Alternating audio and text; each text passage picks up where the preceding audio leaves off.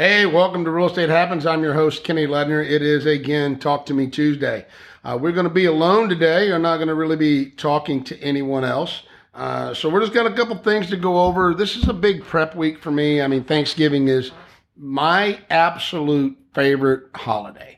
I love cooking. Me and my wife, we get up, we cook, all morning. We probably eat about 2 o'clock or so. We eat so early because the best part about Thanksgiving is, the leftovers. We'll get into that in the evening. So just very thankful this time of year. It's been a really great year. There's been some ups and some downs. Business-wise, it's been really good. Personally, not so much. We lost our dog this year, and there's been some deaths in the family, and that's always a difficult thing to kind of deal with as we move more towards the holidays. But there's still, I think, a lot of things to really be thankful for. So I kind of wanted to get that out of the way right there in the very beginning. Quick conversation today, I think it'd be very interesting, is talk about this holiday market. When we start hitting, right here around Thanksgiving, man, the holidays start and they don't slow down until after the first of the year.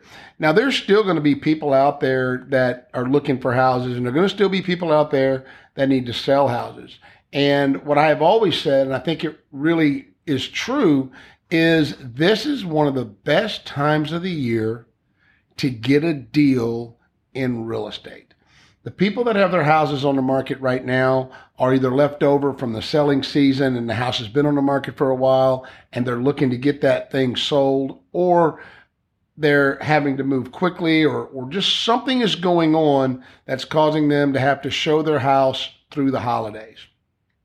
And that's always a great time to find somebody who is, ready to get that thing going. Now, you'll see a lot of people will take and they'll pull, if they wind up having this, their house still on the market when Thanksgiving comes around, they'll pull it off the market and then maybe relist it in January, put it back on the market. But if somebody's got their house on the market right now and between now and say the first week of January, they're pretty serious about getting it sold. So that's really something to keep in mind. You'll find that there are sellers that are more willing to make deals and be more amenable to maybe giving some closing cost, or be a little bit more flexible in the closing dates. And you have to be flexible too. I mean, you might be able to get them under contract right now, but remember, nobody really wants to move during the holidays. So maybe if you give them the opportunity to make an offer on their house and say, look, we'll close on it now, but you can stay in the house until that first week of January, that's going to give you another option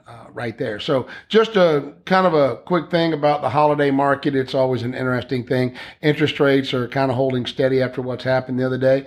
Oh, Lord, if you've got money in Bitcoin, God help you. I know I have personally taken a beating on that front. It has not been fun at all. So just like I said, just a little bit of a tidbit going on. I have to get back in here. I've started my meal prep today. Got the turkey brining. Got to start making yeast rolls tomorrow. We'll have all of that ready.